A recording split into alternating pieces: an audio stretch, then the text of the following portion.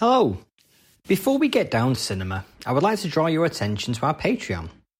Regular listeners will know that these podcasts are supported by Quad, our home cinema in Derby, UK. But as Quad is a charity, we want to make Cinelit as self-sustainable as possible. So, to that end, we have set up a two-tier way in which you can support Cinelit. For our 35mm Cine fans, you'll get a bonus additional episode each month where we will be deep diving into an area of cinema that will be exclusive to Patreon subscribers for at least 6 months before it arrives like a late dinner guest on the regular feed. Plus, you get the episodes a week in advance of the main feed release. But if you want to support us and don't feel that pressing need to have the additional podcast each month, but still want that warm, satisfying feeling of being part of the Cinelit success story, then you can become an 8mm Cine fan, where you can donate and get our heartfelt thanks. Head over to the Patreon page and subscribe if you can. However, we know that times are hard at the moment, so please do not feel you need to subscribe if you are not able. We'll still be putting out new, free-to-listen-to episodes on a regular basis throughout the year. Now let's get back to your regular scheduled broadcast.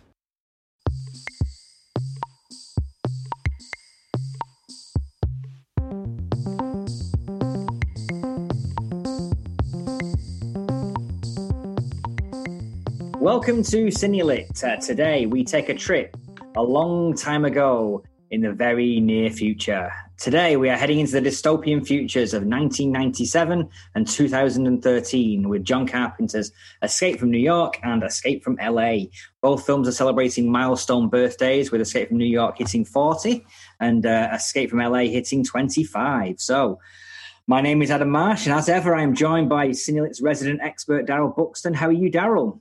I'm good, thanks, Adam. I've escaped from whatever I was supposed to be doing this morning to come here and talk about at least one great film and one maybe not so great, but with with decent elements of its own. So looking forward to chatting about these, and the people who go to the Quad a lot and see movies all the time in Derby will know what big fans we are of John Carpenter there. Yeah, well, obviously we are big fans of John Carpenter, and if you aren't, why not? We love his work here. We've done days of programming dedicated to his films, and the well hasn't run dry, filming 4 or 5 films a day repeatedly, and we still managed to show different films. I think it's really quite good pulling out a couple from his career, particularly these two, because they, in some ways, are a little different strand to Carpenter's career, aside from the horror stuff that he's done. So it's nice being able to pull that out, and when we eventually come, I say eventually, we will eventually come to do a podcast on John Carpenter, we can probably focus in a little bit more on his horror legacy. But we're not talking about that today. We're talking about his action science fiction legacy with Escape from New York and Escape from LA. We both survived, Daryl. We have. As you say, the films are set in those futuristic years of 1997 and 2013, and it's easy to sort of scoff and laugh when people do that now. You watch Blade Runner or you watch Back to the Future or whatever, the date come off, everyone laughs, and it's great. There's the famous quote from Richard Corliss, the writer for Time magazine for many years, who said, "Nothing ages quite so quickly as yesterday's vision of the future." And very true. But I think while you're chuckling at those on-screen dates in Escape from New York, do remember that, or note that this is a rather sort of Trumpian world that Carpenter's suggesting way back when. He made the films in 81 and 96. So we're throwing a lot of dates around here. And people that are fans of John Carpenter will know from his other work that if you look at a film like They Live, for instance, he's a fiercely political filmmaker and a very left-wing filmmaker, and uses horror and uses science fiction and uses different genres to put over political points. And so he's almost predicting, if not directly a sort of Donald Trump type figure in the presidents that are in these movies, it's very much that sort of world. And even more sort of pinpointed than that, who knew? In the opening minutes of Escape from New York, we get a hijacked aeroplane hurtling towards the World Trade Center. So there's prescience for you. Yeah, I mean, obviously, he had his own president that had been causing trouble and controversy in America to provide the fertile groundwork for this film with Richard Nixon. So, yeah, and you just got Reagan into office at the time Escape from New York's being made. So, and Carpenter was no fan of him either. But again, you don't get a Nixon or Ronald Reagan caricature here. You know, the president is played in a very different way, but the characteristics are there and the political beliefs are there. So John Carpenter wanted to make this film as a follow-up to Assault on Precinct 13. And Dark Star around that period. He wrote it in 76, I think he said, and he was ready to make it, but he just couldn't. So he had to go and make other films to, I guess, build up enough cred to get the budget he needed to do this film. So it's rooted in that 70s thing. But when you look at it, you think this and another film released in 1979, The Warriors, single-handedly propped up the Italian film industry for about 5 years. Absolutely. I'd throw in Mad Max 2, The Road Warrior to that as well. So the number of Italian rip-offs that sort of steal from those three movies, often sort of amalgamating all three, you know, and then a lot of those ended up getting British cinema release too. So you might well have seen films like Bronx Warriors and so on in the cinema very soon after seeing the John Carpenter movie or seeing The Warriors or seeing the George Miller film. But yeah, this is the source, very definitely. I think obviously with Escape from New York and indeed Escape from LA, for good or ill, they are rooted in the towns as much as they are rooted in that main character as their appeal. And New York City in this film, even though it was shot mostly in St. Louis, it does live and breathe on its depiction of New York in this movie. In that way, it's very much like The Warriors. I got a real Warriors vibe to this when I was watching it. I can see the influences that The Warriors had on John Carpenter as well. Sure. Particularly with the Frank Doubleday character coming out and meeting the SWAT team as they first arrive in New York on Manhattan Island. Yeah, I want to talk more about his performance as we go. I think he's the core of the film. I think, but there is definitely that sort of feel that the city is a character sort of thing, you know. And interestingly, what Carpenter does in both films, and this is all part of his satire, you know, because these are very, very heavily satirical movies. Manhattan's already an island, but he sort of emphasises that by walling it off, you know, building a Donald Trump wall around it. And again, what a prediction, you know, and goes a step further in the Escape from LA, which we'll talk about in depth, by suggesting that LA has actually sort of separated itself from mainland America as a result of sort of natural disaster. And the politicians have taken advantage of that by saying, right, you're not part of the United States anymore. And then guess what? Walling it off. Always a wall, isn't it? Yeah. Always a bloody wall. Anyway, I think back to New York, he really works hard on making it feel like a real place. I mean, it's shot in the streets of St. Louis rather than New York because the buildings were very similar to New York. They didn't do it on a soundstage for this kind of thing because they wanted to make it feel authentic and real. But the amount of things that they managed to do in St. Louis was ridiculous. They managed to convince the council, the city council, to switch off the electricity to 10 blocks while they were shooting at night. Well, for God knows how long they were shooting it. It must have been 3 or 4 weeks of shooting. Yeah. Where they just switched the electricity off to a whole town. It's a whole 10-block radius. Yeah, and this isn't Steven Spielberg going in there and saying it. You know, it's John Woo saying it. You know, Carpenter wasn't massive at the time. You know, he had his big hit with Halloween. His films had done pretty well, and he was just in the early stages of making a name for himself, I'd say. But you know, there was the proof that he had the clout. You know, that there were people that were paying attention and knew who he was. And if he came in with a demand like that, they'd say, "Oh, sure, yeah." That, and it was St. Louis rather than New York, so of course, yeah. They were probably thankful. But then, you know, I mean, filmmakers were sort of already using Toronto, I think, at that time as a sort of New York surrogate too. So people were sort of penny pinching and budget conscious, and on the sort of budgets that Carpenter was working with at that time, New York was probably out of the question, So the managed to do shooting on Liberty Island. Yeah. The iconic shots, and apparently they were the first crew to go and shoot on the island. Right. According to Carpenter, anyway. Yeah. So they punctuated all the St. Louis stuff with the occasional New York shot and the occasional New York vibe to it. Just to keep us convinced, yeah. But I think the one thing that does keep us convinced is naturally it's got nothing to do with the sets. And the one thing that really makes you feel like you're in New York is Ernest Borgnine's cabby character. Yeah. Because they sell you all the time. He's landed on the World Trade Center, which kind of doesn't really look like World Trade Center because it's all dark. And okay, fair enough. And then you got Snake comes down through the building, goes into that theater, and they're all singing the New York song on the stage. It's like, you're in New York, guy. It's a full on plot. Yeah. But you really don't believe it until Ernest Borgnine's character really starts to involve himself in the plot. And, he's a cabbie in New York, and it really brings the authenticity to the world to life, I think. Absolutely, yeah. I mean, the cab turns up, and you think, oh yeah, this is a little bit more convincing now.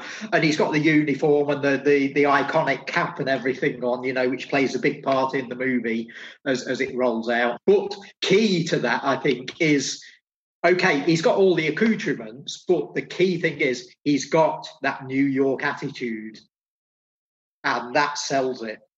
The characters are New York characters, and you see it with others as well. I think. Even Susan Hubley's little cameo when she's sort of discovered in the chock full of nuts, and then on to Isaac Hayes and his gang. These are people with that New York attitude. And what's interesting in terms of the film is the characters might not necessarily be from New York because it's being used as America's prison, so they could be people that have come from all over. But I think one of the sort of subtle messages we're getting there is the power of Manhattan Island to sort of turn you into a New Yorker, And I've experienced that on the times I've been, when you first go to New York, you're sort of a bit sort of put out at everyone's attitude, and why is everyone snapping at me, and why is everyone behaving in this way, and by the sort of middle of the week you're doing it yourself, and you sort of get that sense here. We're told that this place is housing criminals from all over America, but they really, really do convince you with that sort of Manhattan attitude. So just for those who haven't seen, who are listening to this and haven't seen Escape from New York or need a refresher, the plots, I was thinking in some ways this film defies analysis, even though we are about to have a podcast analysing it. It kind of defies analysis because if you look too close into it, it's very, very basic.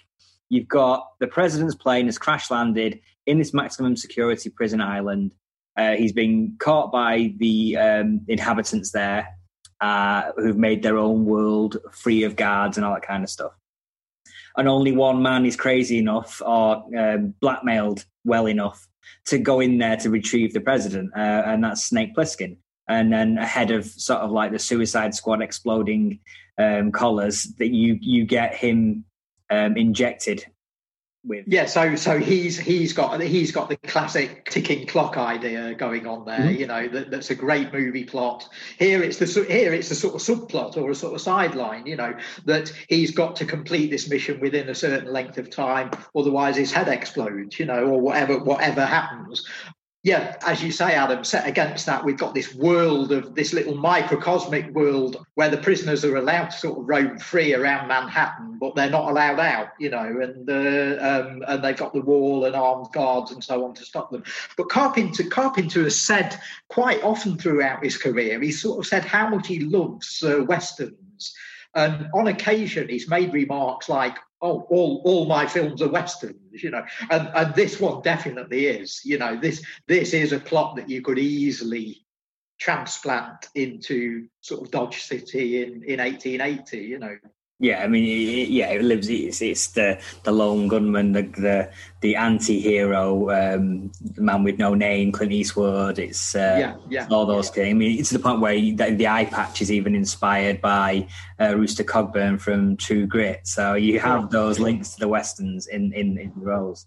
Yeah, the whole look of this character is so cool. Now, what about the guy, we've not even mentioned his name yet? The guy who plays Snake, Mr. Kurt Russell. Yeah. How good is he? He's fantastic. I mean, in some ways, you could look at him and you could think, well, he's just doing a bit of a rip-off of Clint Eastwood in the Dollars trilogy. You know, he's a grumpy man, doesn't say much, and when he does say something, it's very short and to the point, and and he's amoral, anti-hero-esque character. But I think for the time, he just nailed it and elevates it beyond what Eastwood was doing with the Dollars trilogy. Particularly in New York, less so in LA, I think.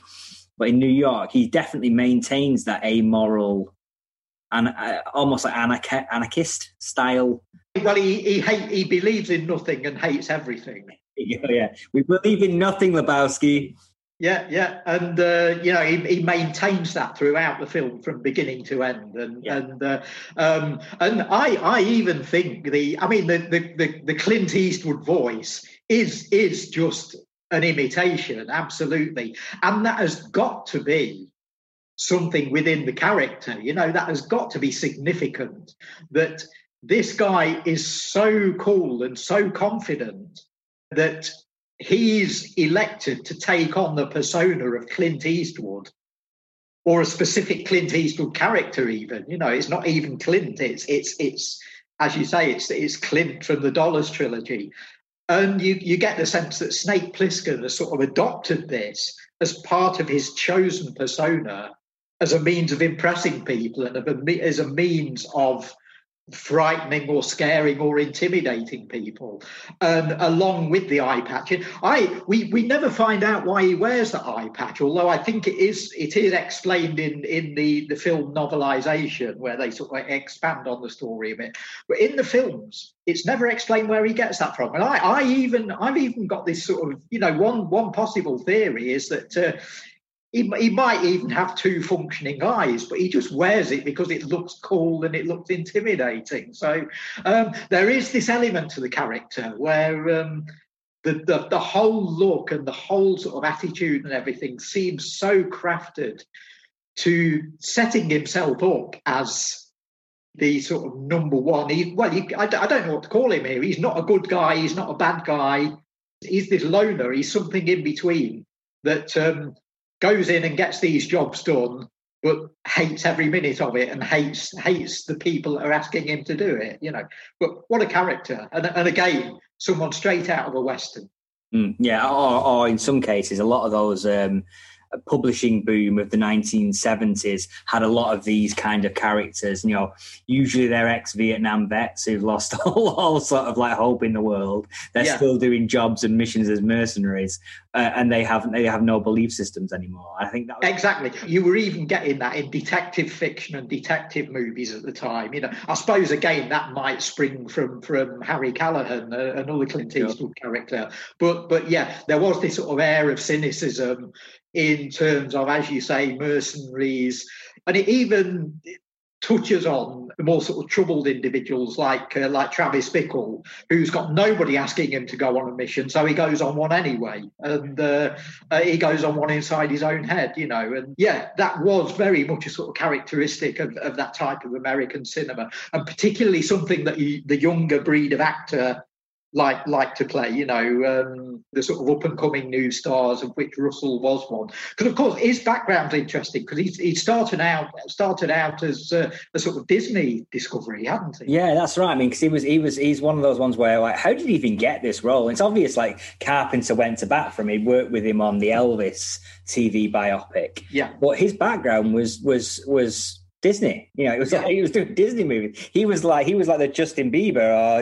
the Justin Timberlake or something like that of the 1970s, doing nice Disney live action movies, the computer wore tennis shoes and things like that, you know. Yeah. So he wasn't the natural choice for this role. In fact, to the point where the studio forced them to actually look at other people, you know, and think about other people.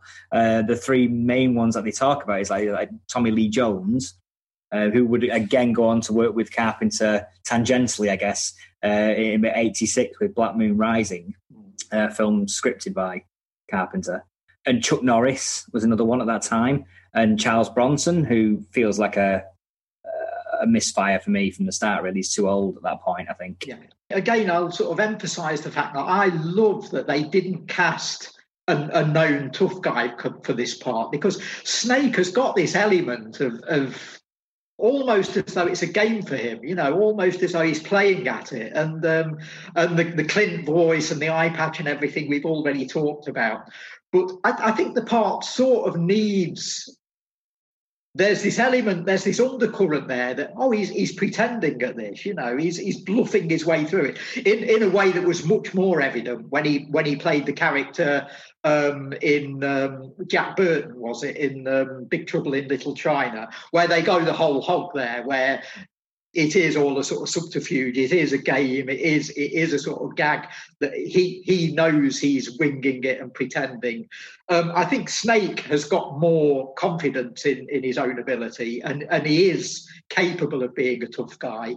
He's setting himself up as like an icon, I guess, where you don't have because his character, you don't believe he's a real person, even to the point where when people meet him, they say, like, he's an actor. They say, "Oh, I thought you'd be taller," you know, because that's what people say to actors all the time, you know, and he is an actor in there. But when you meet those characters like Cabby and Isaac Hayes' character in Season Hubley, it's those characters that bring him to life in the world. Yeah. And they all know his name as well, because there's a wonderful bit in the script, and I want to ask you about the script in a little bit, because I want to get your sort of perspective on this as someone who sort of taught script writing and so on. But there's a brilliant line that Lee Van Cleef has when he's sort of interviewing Snake towards the start of the film. And he just puts in this throwaway line where he says, "You flew the Gullfire over Leningrad, didn't you?" And the Gullfire in the movie is the glider that he then uses to sort of sneak into New York. So, yeah, "You flew the Gullfire over Leningrad, didn't you?" And then you're on to another line and they're talking about something else. Now, I sort of was really taken by that line. I was very, very pleased to see in sort of looking things up about the movie that William Gibson, the noted cyberpunk author, has also picked up on that line for many of the same reasons that I did. And Gibson said about it, "I was intrigued by the exchange in one of the opening scenes. It turns out to be just a throwaway, but for a moment it worked like the best science fiction where a casual reference can imply a lot." So, yeah, the line, "You flew the Gullfire over Leningrad, didn't you?" It's 8 words, but is it telling us that there's been a World War III, or America's been involved in some conflict with Russia,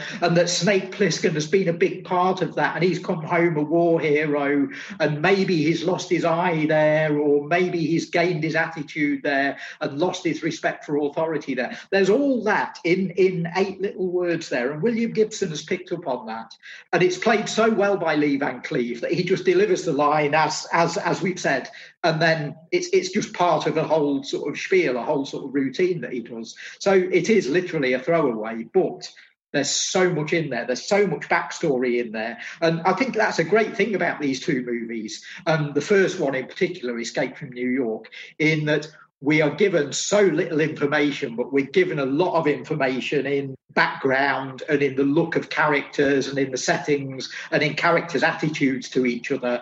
And even the big catchphrase that everybody uses about Snake in the movie in this one is, "I heard you were dead." So they all know him. They all know his name. But they think he's dead, which again has all kinds of connotations there. Do they think he's died in the war or whatever? And also, there's this sense of respect about that as well, with a sort of sense of having a bit of a dig at him as well. It's brilliant. It's superbly sort of layered in very, very small touches. We're given very, very little there. They're definitely creating a fabric of a world, aren't they? Where they're hinting at things that haven't beyond, and you are implying that Snake was involved in all of them. It's like he is the modern folk anti-hero, I guess is the best way of looking at it. He is the guy where they tell tales about him. He's a combination of the boogeyman and an American hero. He's both, Yeah, so he really does come over as a sort of mythical figure and as a movie figure. He is the central character in a movie rather than being a real person to an extent. I was going to ask you particularly about the early parts of this film when we're first introduced to Snake and the sort of economy of the entire script. What do you think of the way in which the information is conveyed to us here in such a sparse but informative way?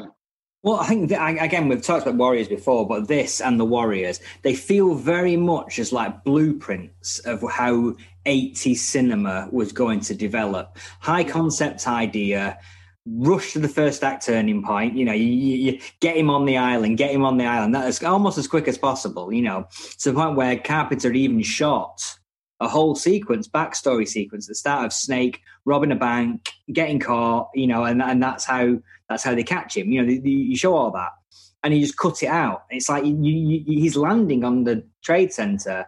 I don't know, 15 minutes in, like that. He's in the world within 15 minutes. And that's very, very 80s in its sort of like high concept ideas. Things like, I guess, a lot of action films of the 1980s, like Commando. They don't mess around. The daughter gets kidnapped. You're off. He jumps off the plane. He's got 18 hours to find his daughter. It's like they don't mess around in those 80s movies. And this is definitely a template for that. Yeah, as I say, these are the first movies where the lead character doesn't necessarily need to be a convincing human being. We don't need to know about their emotions and about their family background and about how they've got to where they are at the start of the film. They're just thrown in there, like you say, in a good way. This is the word cipher is used in a sort of negative way critically, I think, usually, but I think they are sort of ciphers. They are sort of representative figures rather than being sort of rounded human beings, and that's all we need. That is all you need for this type of story. You just need the hero. It's the classic sort of hero template taken to extremes. It's like I was saying earlier, it kind of defies analysis. If you look at it too closely, it's like a magic trick. If you look at it too closely, it starts to fall apart because there's not that much to the script. It's fairly basic, in the sense that the dialogue hints at a world beyond that, but we don't see that world beyond that. The plot's fairly basic. He's got to go into this island, get the president, and get him off the island. That's again fairly basic. And there's nothing much more to it. And the deeper you look into it, it's just like, he wanders around, meets one character, has a conversation with her. They either die or they move on. Meets another character, and it's very, very basic. I mean, in some ways, it's a bit. That was taken to its absolute extreme, I guess, with Mad Max Fury Road a few years ago. That style of storytelling where there's not a lot to it. It's just whipping you along at such a pace and absorbing you in the character and the world in such a way that by the time you even start to think about the plot or the dialogue or anything like that, the movie's over. You're on your way home. It's like Yeah, I mean, in that movie, even to the point where the title character is tied to the front of a moving vehicle for most of the time, and doesn't actually do all that much, But as long as he's present, as long as he's there, that's all that matters, and that is absolutely a reduction of that idea. The fact that he's literally a hood ornament in this one, Yes, Snake's a great example of that, and as you say, I think Escape from New York is one of those films that really defined the 80s. Carpenter had made films in the late 70s, and he was starting to make a name for himself. He could have easily just carried on making films like that, but I think he's one of the directors who really reacted to the fact that we were in a new decade and thought, right, we need a new breed and a new brand of cinema here.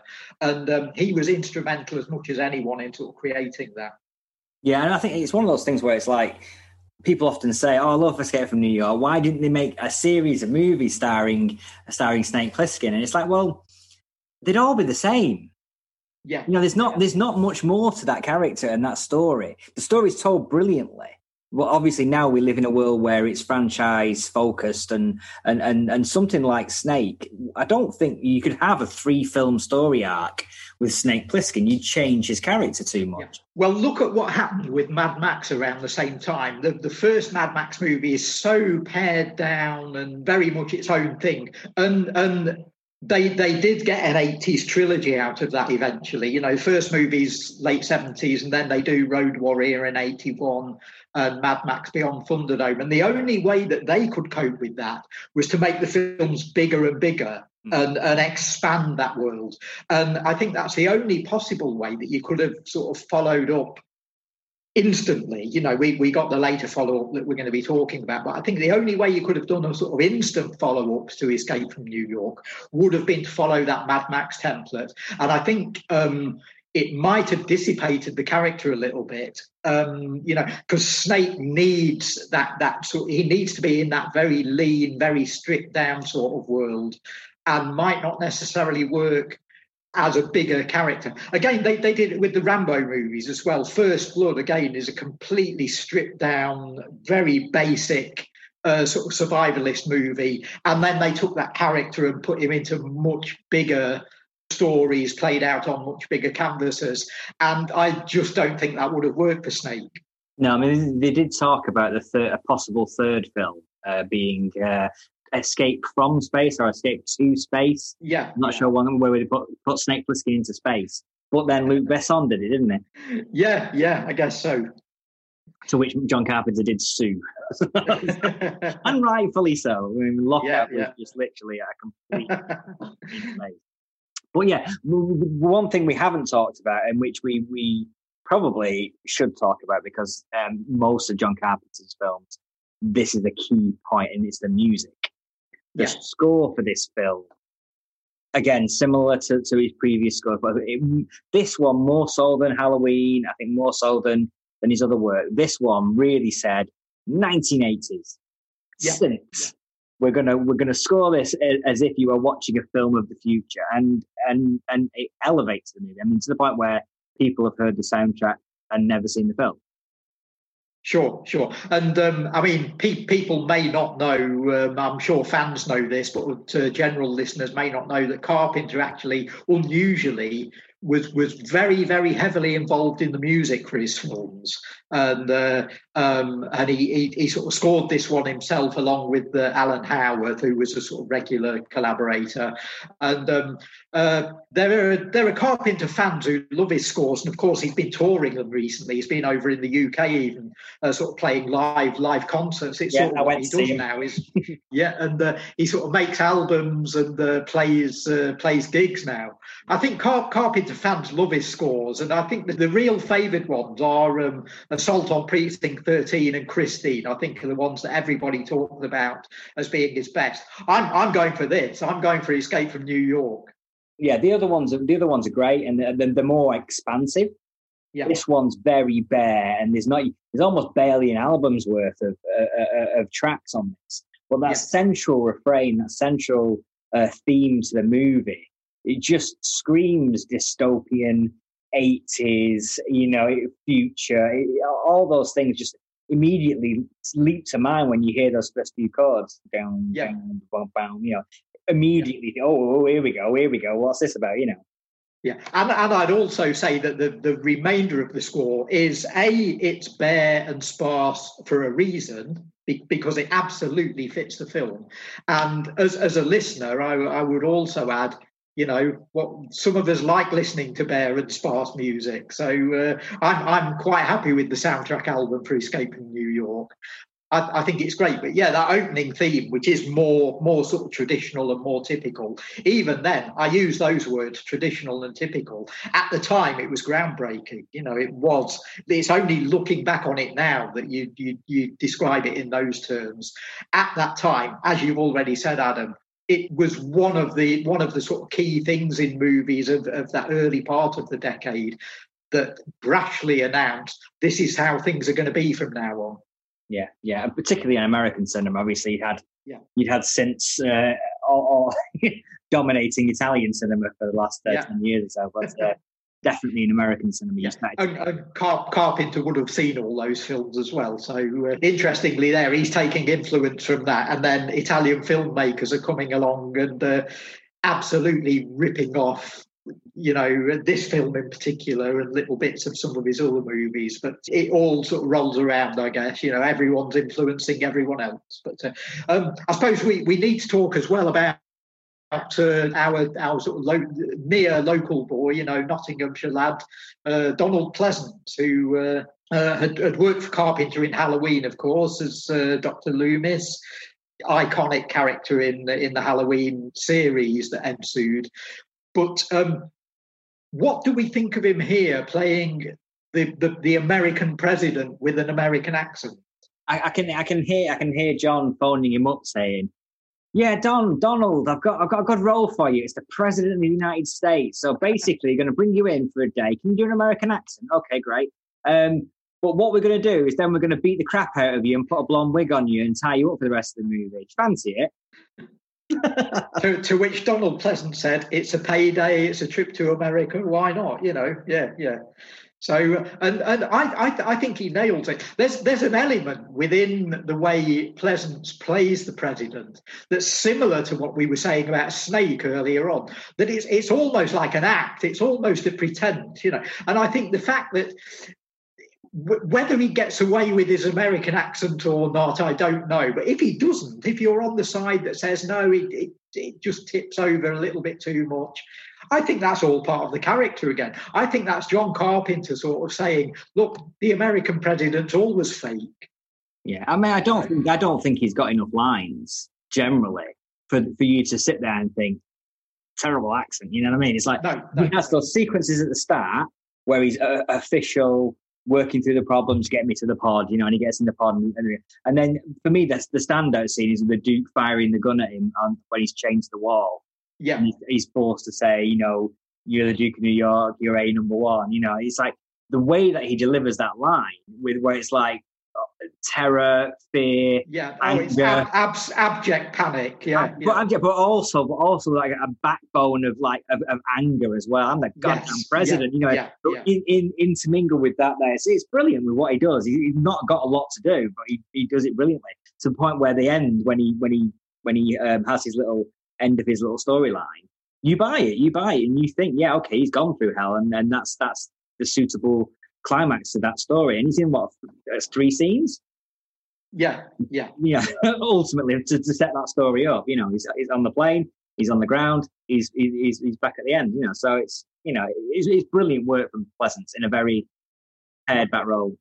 Yeah, I love it, and as I say, I think if you want to look for them, there are little layers and nuances in there that it's almost Carpenter saying, well, if you think this president's faking it, don't they all? Wasn't Richard Nixon faking? Isn't Reagan faking?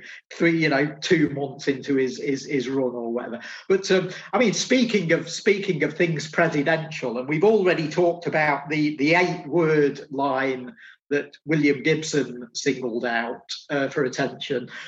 I think the iconic line from Escape from New York is Snake's very, very simple and delivered under his breath, "The president of what?" which I don't know about you, Adam, but I'm still quoting that 40 years on, in all kinds of circumstances. What a great economic line that is. Yeah, no, again, the script is really, really pared down, works to within an inch of its life in many ways, particularly with Snake's lines and indeed the President's lines. But there's a lot of great character actors in this film that don't have a lot to do, are not given much to do, really. They are a little step on the journey for Snakes. You got Harry Dean Stanton as Brains, You've got Adrian Barbeau in it as well. You've got you've got all these great people. You don't do much with them, really. There's sort of two levels to that, really, because Carpenter's at the point where he's sort of on the cusp of becoming really big, and this is his first film where you do get the sense this is the first time where he's got the chance to do fantasy casting, and he's sort of gone along with his list and said, can we have it? I've always wanted to work with Lee Van Cleef, Ernest Borgnine and Isaac Hayes, please, So they're all in the film. And then you've got Adrienne Barbeau, who's his wife, but also at the time they were married, and also had appeared in his films previously.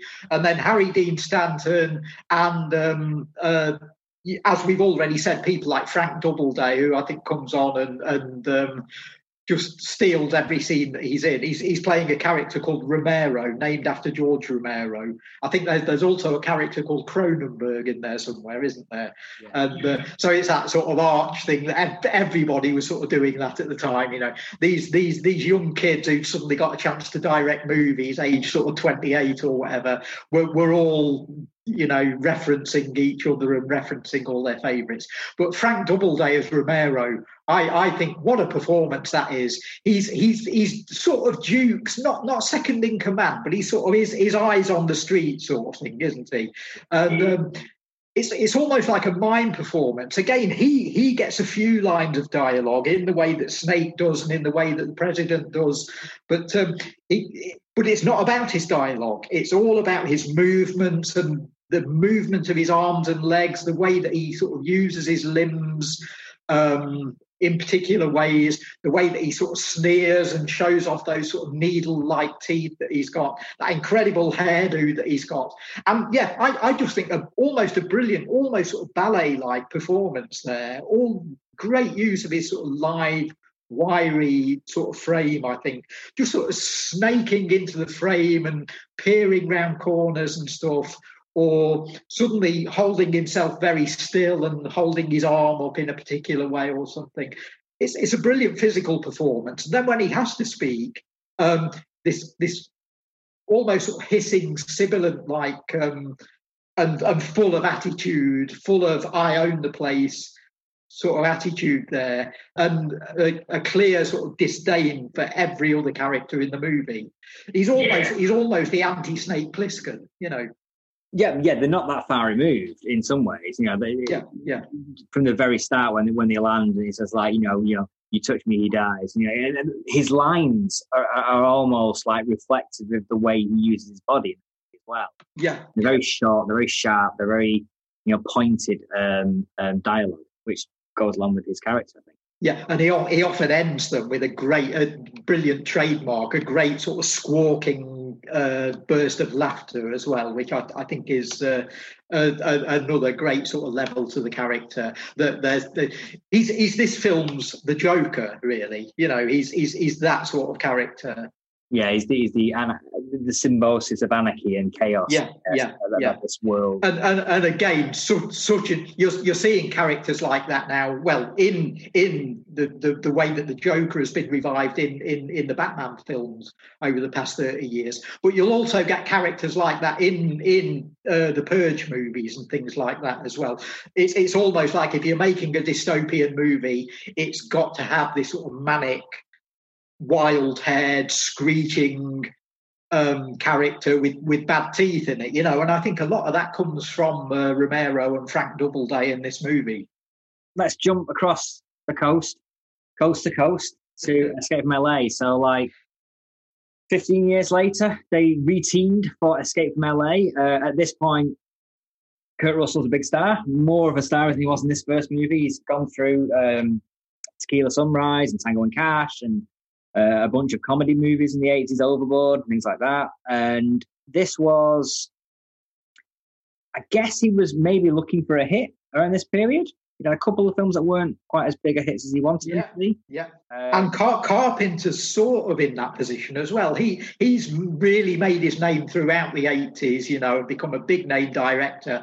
Has never really sort of broken out of sort of horror or science fiction particularly. I suppose his biggest sort of lurch was teaming up with Chevy Chase to do Memoirs of an Invisible Man, and even that's a science fiction movie, to a point. So, but he's become a big name within sort of cult movie circles, and again, we suddenly hit the 90s, and his films aren't as critically or commercially successful as they once were. So are we in a position here where Kurt Russell needs a hit, John Carpenter needs a hit, and they both put two and two together?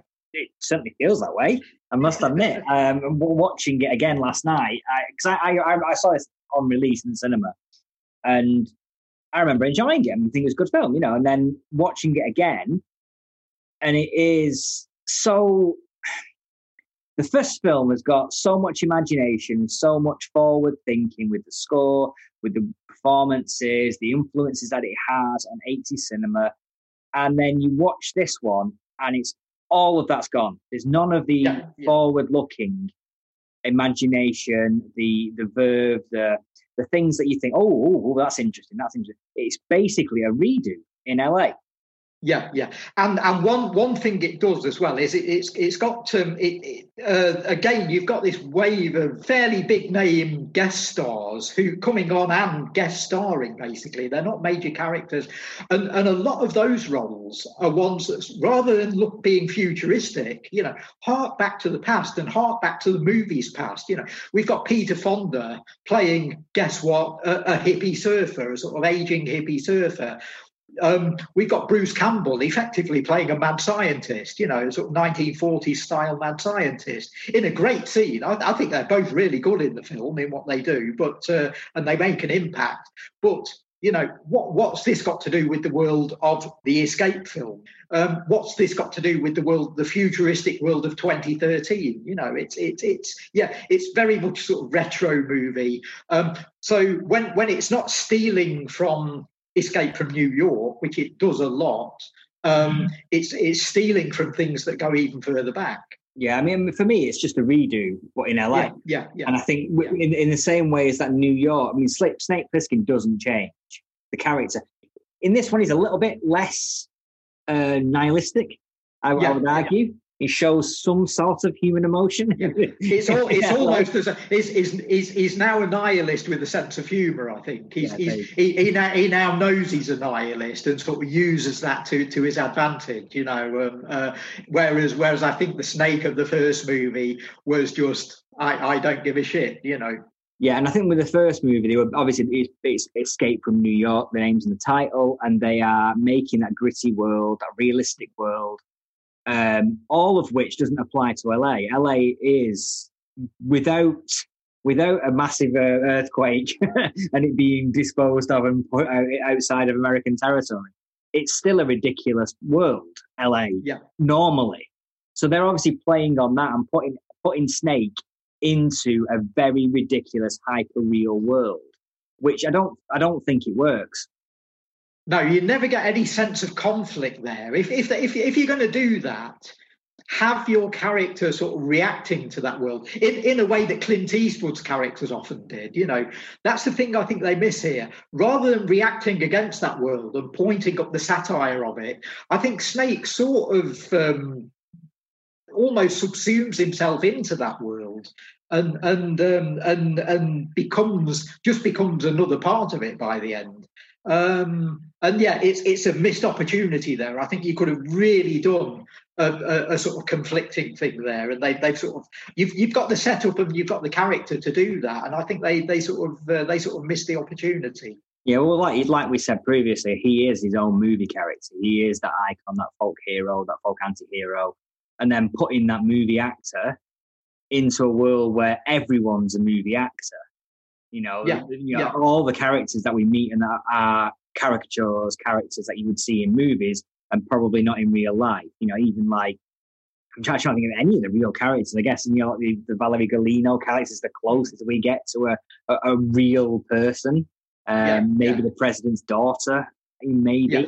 Yeah. Even they're sort of larger than you can even imagine them in a sort of Purge movie or a Mad Max ripoff. So if they're your normal characters, the films has gone a little bit too cartoony and a bit too far, I think. Yeah. And just in case you weren't sure it's going too cartoony, we have Snake surfing, a surfing chasing, which is on a level with the monkeys in Indiana Jones and the Kingdom of the Crystal Skull. It's on a level with that. Yeah. Now there are so many jumping the shark moments in this movie that there's actually one that is a jumping shark. So yeah, the tsunami bit, and then the hang gliding at the end. I think you're just rolling your eyes at these scenes. There's a lot to enjoy in Escape from LA, but every 15 minutes you do get a sort of eye-rolling moment where you think you just think to yourself, Snake wouldn't do that. No, definitely, there's definitely that, and again, showing human emotions in this movie, it's like, well, what's going on? That's not the Snake we know and love.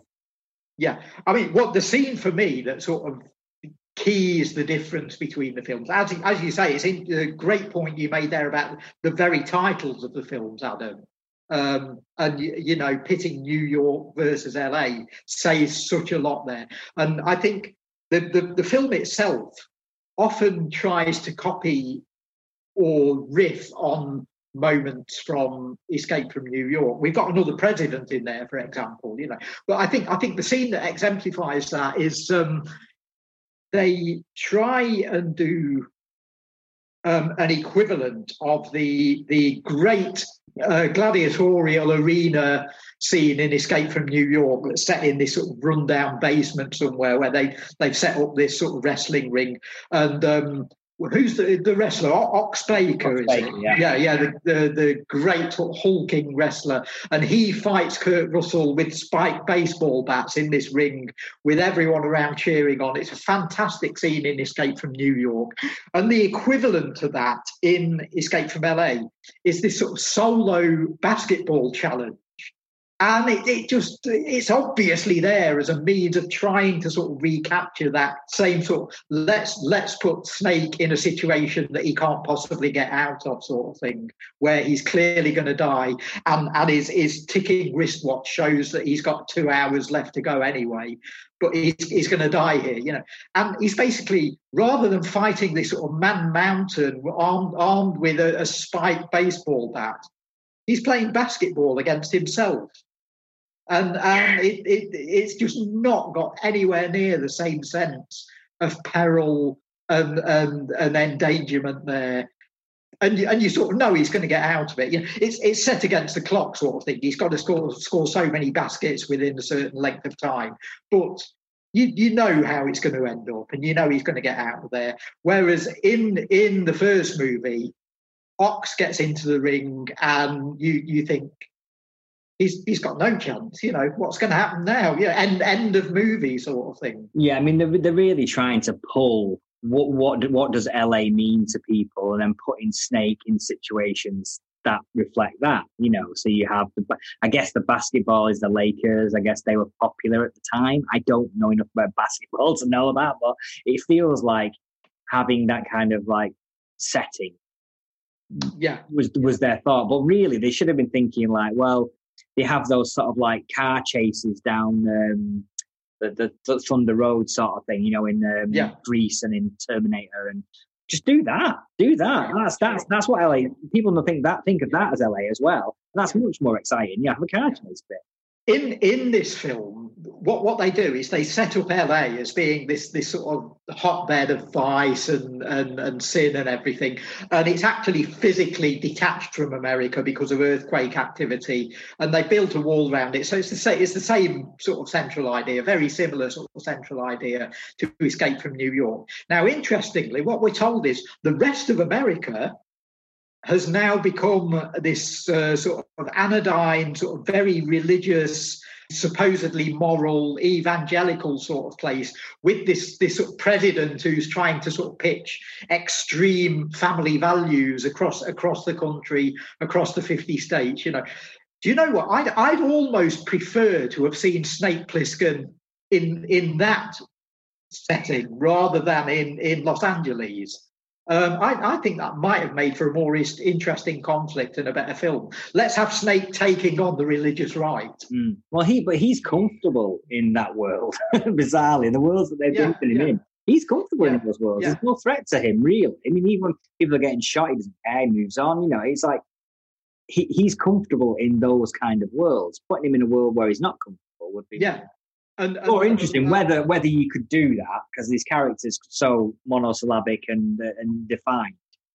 I think it'd be difficult. It'd be more like First Blood. Yeah, I guess when Stallone rolls into town at First Blood, and well, again, you're talking about a much more stripped down sort of thing. So basically, what we want is a film that's much more like with the tone of Escape from New York, rather than this sort of cartoon circus sort of thing. But it's got good moments, and we've said Frank Doubleday sort of stole the show in Escape from New York. I think they try and do the same with Steve Buscemi here, and it doesn't quite come off. He's playing a character who sort of flits in and out very much in the way that Doubleday did. For me, he's the cabbie character in this one. He's moving Snake along the plot.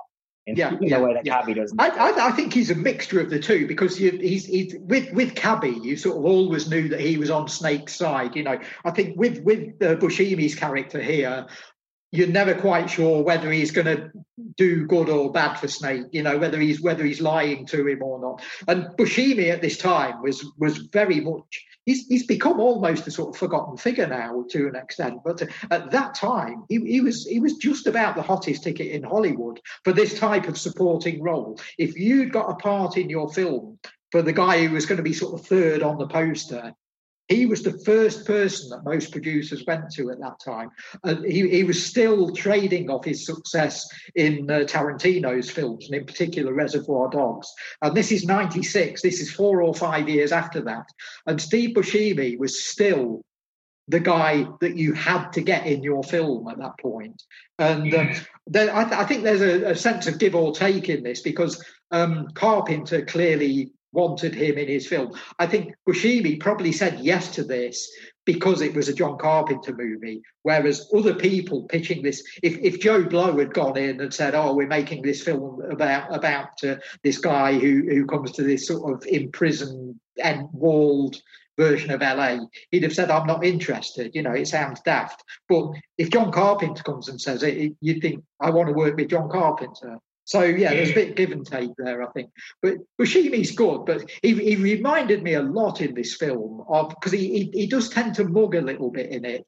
And he reminded me, he's almost like an American equivalent of our own Adrian Edmondson, I think, in this movie. There's a little bit too much sort of smirking at the camera and sort of laughing at himself and being pleased with his own performance sort of thing, which I suppose fits the world of this film. But it sort of doesn't quite fit the world of Snake Plissken.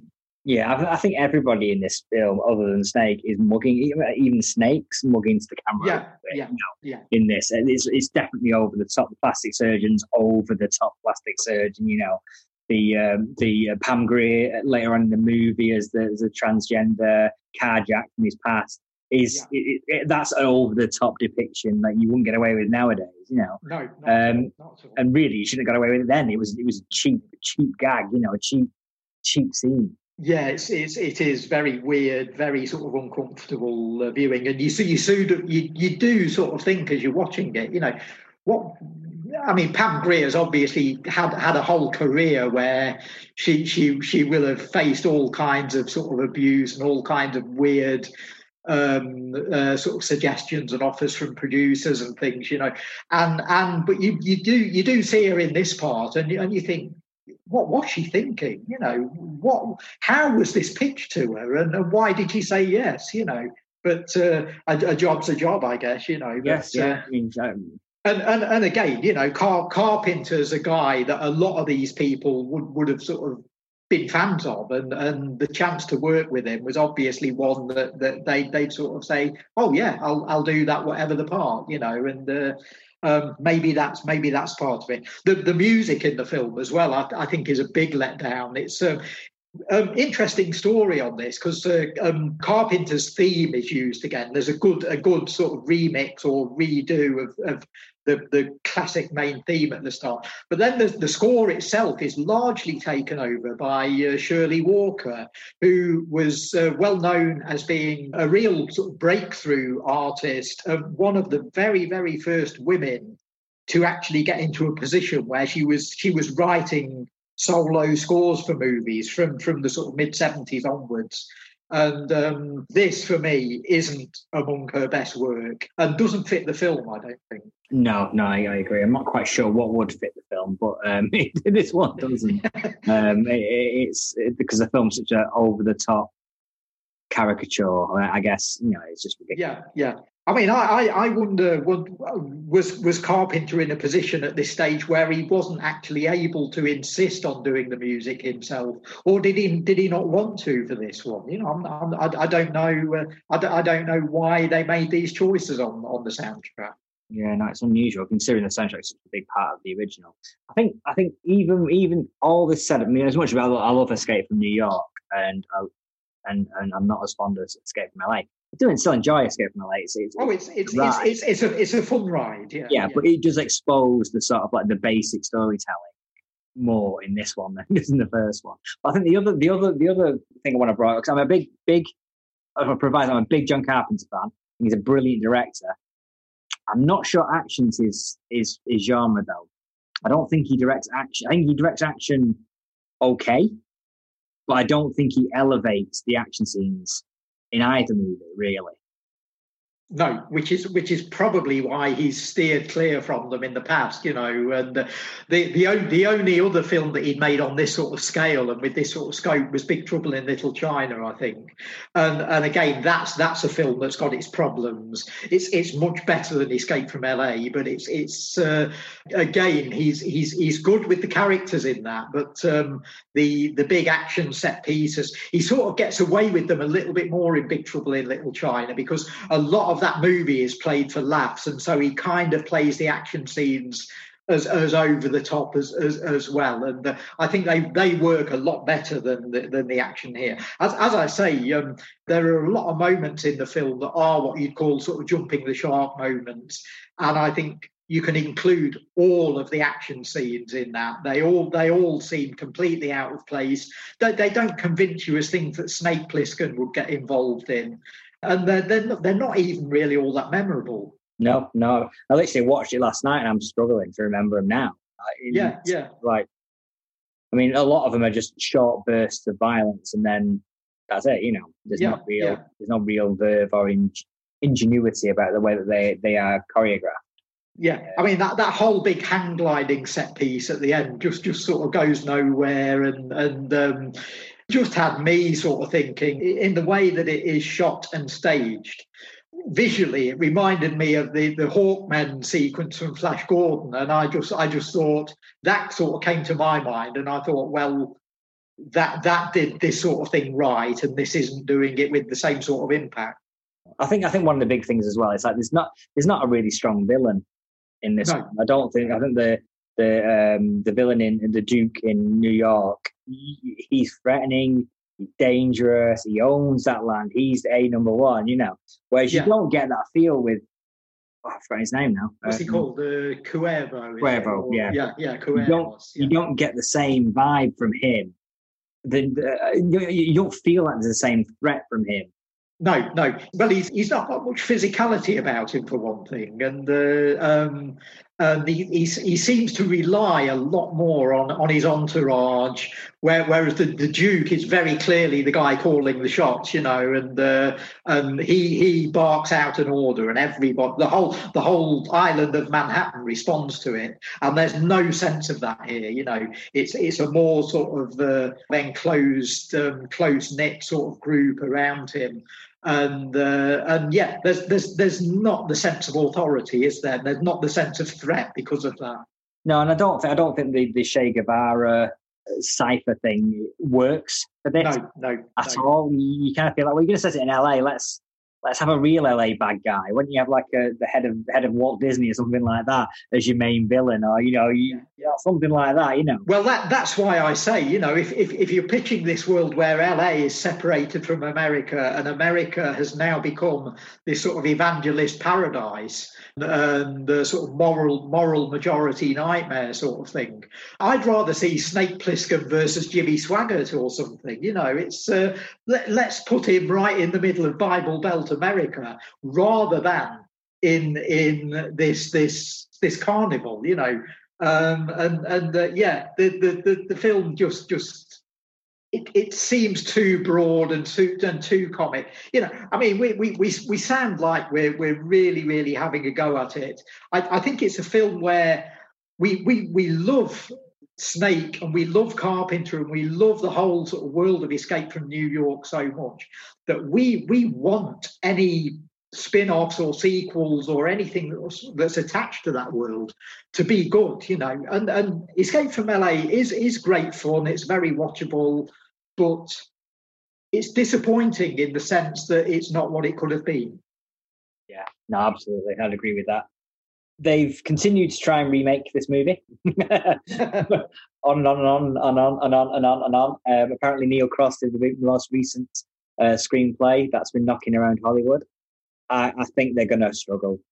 They're going to struggle to remake this film because, I said, who do you find to play Snake Plissken? Well, that's one of the problems. Who replaces Kurt Russell? And also, but what's the script going to be? Because you probably can't get away with the sparseness of the script of New York and LA nowadays. You just can't. No, I'm sure they'll if they do inevitably get round to doing another film using the character. It'll go big. It'll be what we were talking about earlier. If this character doesn't fit into the LA that we see in Escape from LA, he's not going to fit into anything bigger than that. And that's what we're going to be offered. Yeah, it'll be Snake Plissken rescuing the president's daughter, who's 7. Yeah, and it's him having to take a 7-year-old through a battered landscape, and stop her crying and that kind of pull funny faces to make her laugh, that kind of stuff. That'll be it. Yeah, yeah. Starring Tom Hardy in a wig. Yeah. Well, yeah.